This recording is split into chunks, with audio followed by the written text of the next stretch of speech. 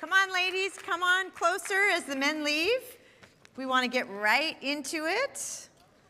Awesome. Welcome, welcome. We're so glad you're here. As my husband introduced me, because I always forget to introduce myself. So, 35 years for us. We're celebrating. All right. So come on close. Did you all get your book online? Yes? Okay, Amazon will get it to you in 2 days. All right, so turn your Bibles to James chapter 1.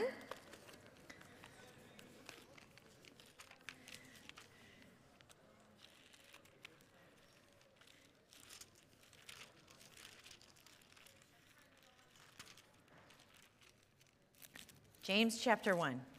And we'll go ahead and get started.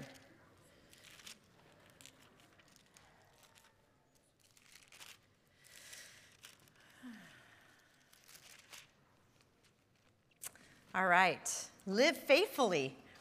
What a great topic that we are going to cover this year. We're going to break it up in 3 groups of 4 sessions each. Did you guys all pick a word this year in our Happy New Year? If you picked a word, when I count to 3, you're going to shout it out, okay? And if you didn't, listen to your neighbor so you can kind of get inspired and then pick your own word. Ready? 1, 2, 3. Revival. Perseverance, I heard. Oh, we're in a good study. Oh, I get you, Charity. I get you. Awesome. Anyone else?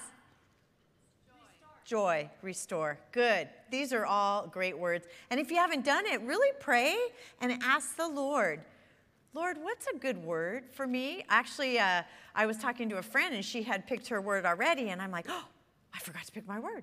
And so I just sat there. I'm like, Lord, bring a word to me. And the word that came was revival. So that is exciting. Revival in my heart, revival in my family, revival in my city, revival in our state, revival in our country, revival in our world. Don't we need that? We need that. So it starts with me. It starts with you. So let's pray. Father, in the name of Jesus, we come before you, thanking and praising you for this new year. It's a new slate and new opportunities to see you move in powerful ways. Lord, we thank you for the work you're doing in us. We thank you for what you're going to do. And would you speak to our hearts in our study through James? And here we are tonight in chapter 1. Father, I thank you for just salvation. I thank you for breathing life into your word that gives us wisdom on how to live and how to have the best faith that would please you and be a light to others. So, Lord, would you be with our time today? Would you help us to forge new friendships, get to know other people? Would you encourage our faith as we face trials? We thank you so much. In Jesus' name, amen. All right, so talking about our words, I like in the beginning of the year to take inventory. I like to take inventory on my life, my faith, my family relationships, my finances, my fitness, my friends. But of course, the most important is our faith, really. When it all boils down, it is our faith. It's our faith in Jesus. It's our connecting in our church. It's our family relationships. Those are the things that have eternal value, that really matter the most. And then I say, what do I need to do to improve in any of these areas? And so we have our challenge at the top of the list to live faithfully. If your faith was put to the test, what kind of grade would it receive? And today we're going to talk about 5 points. A+ faith is completely surrendered. A+ faith will have patience. A+ faith will have wisdom. A+ faith doesn't doubt. And A+ faith displays stability. So as we already turned to James chapter 1, I'll read verse 1. And it says, James, a bondservant of God and of the Lord Jesus Christ, to the 12 tribes which are scattered abroad. So who is James? Many people accept the fact that he is the first of 4 brothers of Jesus. The younger brothers, of course. But it's interesting because James really didn't accept the teachings that his brother shared until after the resurrection and after Jesus appeared to him, according to 1 Corinthians 15:7. So could you imagine growing up with Jesus, being the perfect oldest brother, the perfect sibling, the perfect kid? He obeyed. He didn't ever poke fun. He never teased his siblings. He was the model child. Imagine, James, I bet he was a little bitter. Why is he always perfect? Well, and there was a reason, but it's interesting because he did reject him most of his life, right? His whole life. And maybe you are in a family and they reject your faith. Maybe they don't like you because you're always going to church. Why do you spend so much time at church, right? Some of us can relate. They're mad because you're not going to go out and do those things that you used to do with them. But James, along with his brothers, they went to Pentecost. They went in Acts chapter 1, verse 14. They were waiting for the Holy Spirit. And you know what? I bet that changed how they viewed Jesus, how they viewed their past, how they viewed their family life with him. They're like, wow, guys, we were wrong about him. So first, A+ faith is completely surrendered. Oh, let me also mention that James was persecuted for his faith. And he also died a martyr's death just before the fall of Jerusalem in 70 AD. And sometimes our faith will be persecuted.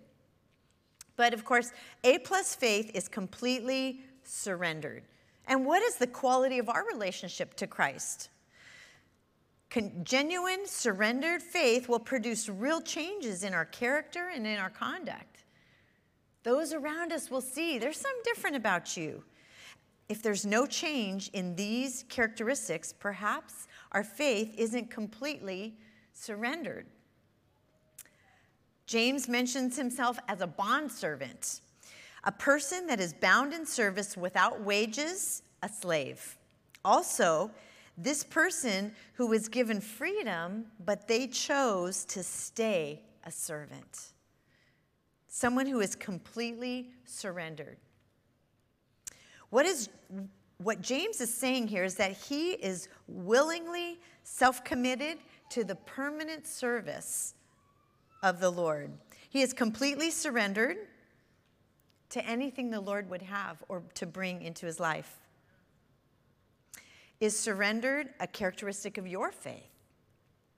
James' heart was fully surrendered, and he desires to stir that up in us. That's why he wrote the letter. He wrote the letter to us. He wants our faith fully surrendered. He wants to strengthen our faith. Secondly, A+ faith will manifest patience. Let's look at verses 2 to 3.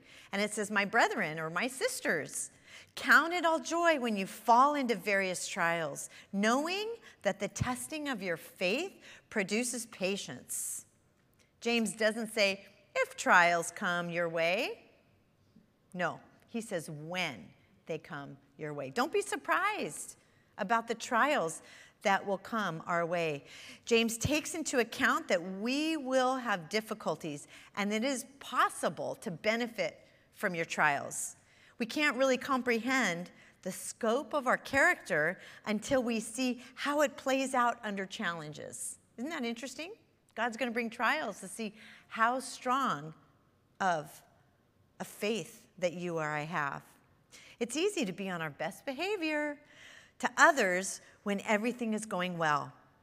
But can you still be displaying your best side when others are attacking you?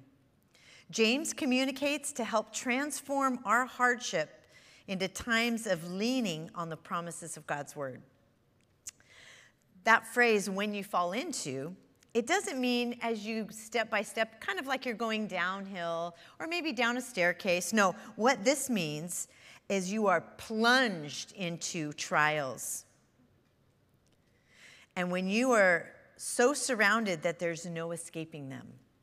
Patience, the Greek word is hupomone, and hupo means under, and mone means to stand. So stand not just with resignation, but with vibrant hope. The word doesn't describe a passive waiting, but an active endurance. The type of endurance that only happens by action. The same action that you would use to train for an endurance race, like a marathon. You can't just sit down and hope that you're going to be ready for the race when it comes to the marathon. There is a whole set of steps you have to take for that marathon training. Charity knows, because she has an 18-mile run this Saturday. Yes, you're going to do. We all got to pray for. Anyone else training for a marathon?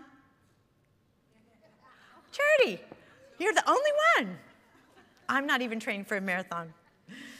That was so last year. But in other words, when you are plunged into various trials, be assured that the testing of your faith, the ability to stand under the trials for a very long time, you will have a vibrant hope. You're not going to crumble when you're waiting for that trial to finish. You're going to really just need the Lord's strength, but you're going to have hope. You're going to have hope that God is going to get you through. He is going to bring that endurance because you are training for it. You're actively training for it. You're getting that strength. You're having that mindset. You have laser sharp focus, and nothing is going to get in the way. You're going to say no to a lot of things, but the Lord is going to strengthen you. It may help to recall that our Heavenly Father wants to infuse in us and make us mature and complete, and not simply keep us from all pain. Wouldn't that be nice? The Lord is going to keep me from all pain. That is not going to happen. I'm sorry if I've dashed your hopes, but the reality is we will walk through pain and suffering. Is there anybody that hasn't? Raise your hand. I can say that we all have that type of endurance training, the pain and suffering that comes as we're in trials, and James is equipping us. The point isn't to create a happy facade in the midst of pain, but to have a positive outlook, because the good that trouble can create in your faith, that's seeing past the pain. But it's allowing the Lord to say, you know what, I'm going to bring a beautiful result from this pain. And that brings hope. And so that's why it's good to come to church, even if you're not at your best, even if you're on the brink of tears, even if you will cry. Who cares, right? We're all crying, right? We are all in this together. We are all walking through trials. Even if we have a smile and someone says, how are you doing? You're all great. But you really don't mean that. So here we are in our family of faith. And if somebody says, how are you? They really want to know. Man, I'm struggling. Really? How can I pray for you? That's what we're here for. We don't want to act like we have it all together. We don't. But that's okay. So be patient. God will not abandon you in your problems, and he will stay so close to you as you grow. In page 24 of our book, on the sidebar, Linya puts trials this way. Trials come through temptation or adversity and prove merit of individual faith. Christians experience times of adversity when their faith proves either true or false before God. Since many positive things come through trials, Christians are urged to rejoice at the occurrence of trials. Do you avoid difficult situations because they are hard or because you're afraid? You're not going to build this type of endurance that you need for your faith. Embrace the race. Let me say it again. Embrace the race, that endurance race that God has set out, and the trials that he brings. Sometimes you just can't possibly get out of them, but God wants to build that endurance in you. Verse 4, so let patience have its perfect work in you, that you may be perfect and complete, lacking nothing. Allow patience to be woven into the fabric of your life, and this will bring completion to your character, and you won't require anything else. Isn't that interesting? God wants to build in you that patience, and he wants to refine your character so that you are complete. You're not going to require anything.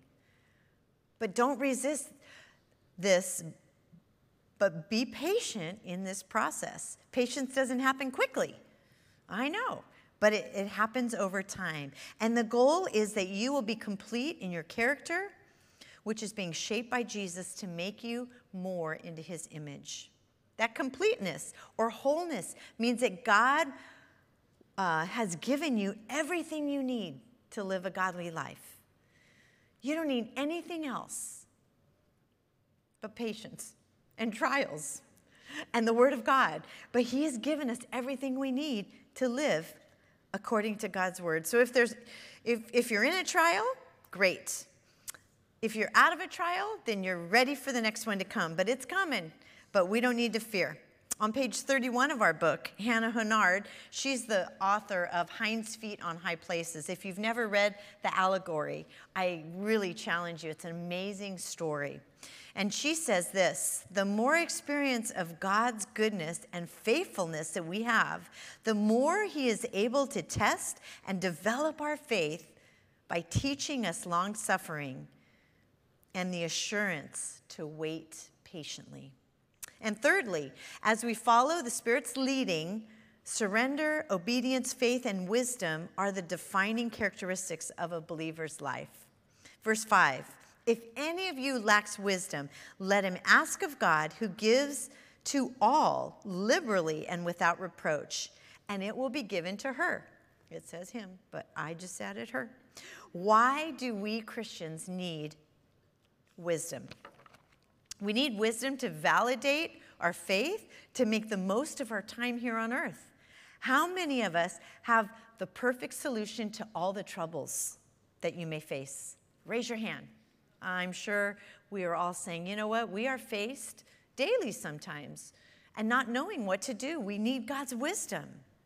Or do we have the knowledge of what to do in every situation? So many problems arise and I don't know what to do. You don't know what to do. But God's wisdom directs our heart. And he may not lay out the whole plan. He may just tell you to take one step of faith. And then when you take that step of faith, he's going to tell you the next step of faith to take.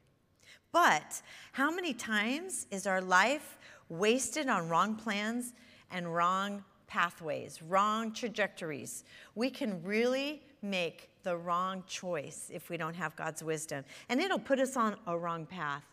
And then that takes time to backtrack and say, wait, where did I go wrong? How did I get here?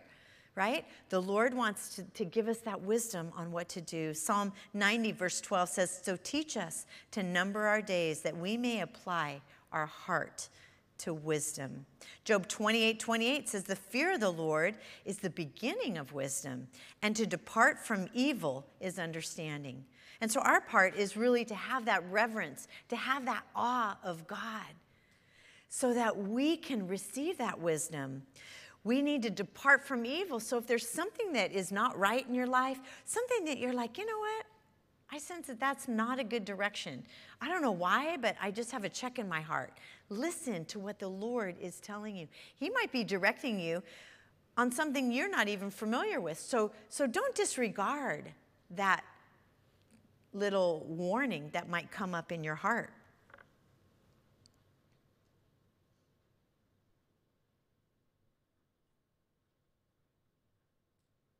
We don't want to miss any spiritual lesson that he is trying to teach us. What action do you need to take in these trials, in these situations? So when a trial hits your path, you're like, what do I do? Do you pray? Do you ask others? Oh, what should I do about this? Do you research? I wonder what I should do. You know, what do people do in this case? Do you make hasty decisions? Oh, I just want to get this over with. or do you wait on the Lord? Here, James, he lays out a plan of action if you lack wisdom. And he says, pray. He says, ask God, and he's going to give you generous wisdom. And there's no precursor to that. There's no condition to that. He says that he's going to give without reproach. In other words, God doesn't find fault or take into account our previous failures and decide if we are worthy to receive wisdom from him. He doesn't do that. Therefore, he generously gives wisdom to all who ask. It takes humility. It takes surrender to ask. It takes an open heart to really wait and to listen. A+ faith will be evident and it will manifest in wisdom. Fourthly, A+ faith doesn't doubt. Let's look at verse 6. But let him ask in faith with no doubting, for he who doubts is like the wave of the sea, driven and tossed by the wind. James gives us a vivid picture of what doubting looks like. And I just picture a tumultuous, stormy sea with waves and the wind powerfully moving on it wherever it'll go. There's no order to the waves that they come. They're rolling in from all directions. It's very scary to be out in the ocean when it's like that. If anyone's been maybe taken out by a rip current or just swam in the ocean and these waves come up. Has anyone ever been to the Wedge? The Wedge down in Newport Beach? Sometimes you just, oh, wow, it's 30, it's 50 feet high, and they do get that tall. And I'm telling you, people come from all over. The newscasters are there. They're watching people. You got these crazy people that, I'm going to go surf a 30-foot wave. And they come out with a broken board. Even wise people that always surf that, they still break their boards all the time. And we've done that. You see the surfers, they're tossed around. And if they're not careful, they could really break their neck, and there are many deaths over there. So you've got the lifeguards that are standing, really, attention, ready to rescue anyone, but it's petrifying. But we have no confidence in what we're trying to ask. So if we are asking, and if we have no confidence, if we have no faith, you know what? We are going to be tossed around in our faith, just like this picture of the waves and the ocean and how crazy it is. You don't know which way's up, which way's down. Matthew 21:20-22 says this, when the disciples saw it, they marveled. And this is talking about the fig tree. How did the fig tree wither at once? And Jesus answered them and said, truly, I say to you, if you have faith and do not doubt, you will not only do what has been done to the fig tree, but even if you say to this mountain, be taken up and thrown into the sea, it'll happen. Basically, Jesus was walking around, saw the fig tree. There was no fruit in it, but it had this outward appearance that it was very fruitful, but there was no fruit. And he cursed that fig tree, and it completely died the next day as the disciples were walking past it, and they were marveling at the power that Jesus had. And Jesus is taking this opportunity to teach them, and he says, ask. And whatever you ask in prayer, you will receive if you have faith. So in our asking, we need to have faith, believing that he is going to give us that answer. The disciples, they were not lacking faith. They were very open. They were very honest. However, their faith hadn't functioned in strength at this point. They were still students. They were still listening, amazed at what Jesus was doing. But he hadn't sent them out yet to build their faith. He hadn't sent them out to actually do ministry yet. And yet, Jesus is using the illustration of the withering of the fig tree to point out how strong faith brings results. You know, when they would say moving a mountain, it was a familiar example in Jewish writings for accomplishing seemingly impossible things. So it was a very common phrase. Proverbs 4:7 says, wisdom is the principal thing, therefore get wisdom. And with all the getting, get understanding. Wisdom and understanding, they go hand in hand. Wisdom is the know-how, and understanding is the application. We can get all kinds of knowledge. Fact is, I saw an ad. It was a pastor, and he was warning about AI. You guys know what AI is? Artificial intelligence. And there is some kind of a site that pastors can go to and say, let's see, write me a sermon. And I wanted to have a quote of Spurgeon, and I wanted to have an example from C.S. Lewis, and I wanted to have 3 points and say this, this, and this. And this AI, this artificial intelligent computer, will actually write a sermon. And guess what? It is just fact. There's no moving of the Spirit. There's no practical examples. There's no feeling inside of it. And he was warning the pastors. He says, as good as this might sound, it's very dangerous. Watch out. And I think we sometimes can get on autopilot in our lives, in our faith. And the Holy Spirit is telling us, watch out, be on guard, because we are living in the last days, and we need wisdom for every day, what to do. Should we go this way? Should we go that way? Verse 7, let's look at that. And it says, for let not that man suppose that he will receive anything from the Lord. He is double-minded man, unstable in all his ways. And so fifthly, A+ faith, it's going to display stability. When you have a trial, you're not going to fall apart. You're not going to be closed up in your home for months upon months. But your faith is going to be stable. And people around you are going to say, how are you making it through this trial? And you're going to say, the Lord is giving me the strength. Where is double-mindedness, and where does that originate? In our mind, doesn't it? Where does the enemy attack? In our mind. And where do we have control over the thoughts that are in our mind? In our mind. And so it is important that we figure out the battle is in our mind. The word unstable, it means unsettled, unsteady, staggering, restless, reeling like a drunk man. So, we don't want to be unstable in our faith. We want to have faith that remains, faith that gets that A+ grade in the eyes of Jesus. So how do we change from being unstable? Guess what? Our part. Our part is to put on the mind of Christ, and that will bring stability to our faith. We need to renew our mind by reading and meditating on God's word every day. We cannot disregard it. We cannot forget about it.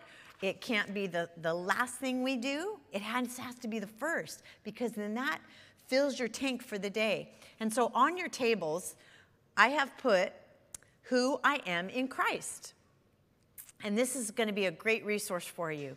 So not only is it a study, but it says, who am I in Christ? Because sometimes if the enemy attacks us, we don't know who we are in Christ. And some of these say, the Word of God says that I am, Lori is, created in the image of God. And you need to put your name in that. And I would encourage you just to read this every day. If you have extra time, it's the study is where it's mentioned on the right side of the page. And then you say, I am promised rest. Lori is chosen and not rejected. Lori is protected by God. Lori is forgiven. Lori is blessed. And it goes on and on. So you guys grab that, but use it as a tool. Put it in your Bible and renew your mind in the truth of God's word. And when you are in a battle, you need to remember, who are you in Christ? And that is how you change from being unstable to being stable. And that stability is going to display, and it's going to give you that faith. So in closing, remember the most important thing to our faith is to live faithfully. We want to be a faithful servant of the Lord. Remember the question I posed in the beginning of our study. If our faith was put to the test, what grade would it receive? And you don't have to be a teacher to grade your faith. Number 1, A+ faith is completely surrendered. Number 2, A+ faith will have patience A plus faith will have wisdom. A plus faith doesn't doubt. And A plus faith displays stability. Does your faith need attention? Does your faith need to be prioritized? Well, you guys are all here, so you have prioritized it. Maybe call your friend and say, hey, come on, we're going to work on our faith. We're going to build our faith. You know, we only have so much time, talent, and treasure, and we need to spend our time in those things that matter. We need to spend our time focusing on the Lord, improving our faith, and so as we study the book of James, it'll help. If you commit yourself and your efforts to grow in your faith, guess what? You will. Let's pray. Father, thank you so much just for giving us in these first 8 verses just some powerful tools, some examples, Lord, on how we can live faithfully, how we can improve our faith. Lord, we want to please you. We want to hear those words saying, well done, good and faithful servant. And so would you just bless our group time? Would you use this time in a powerful way? If our faith needs attention, if our faith needs strengthened, give us the strength to be faithful to what you've called us to do. In Jesus' name, amen.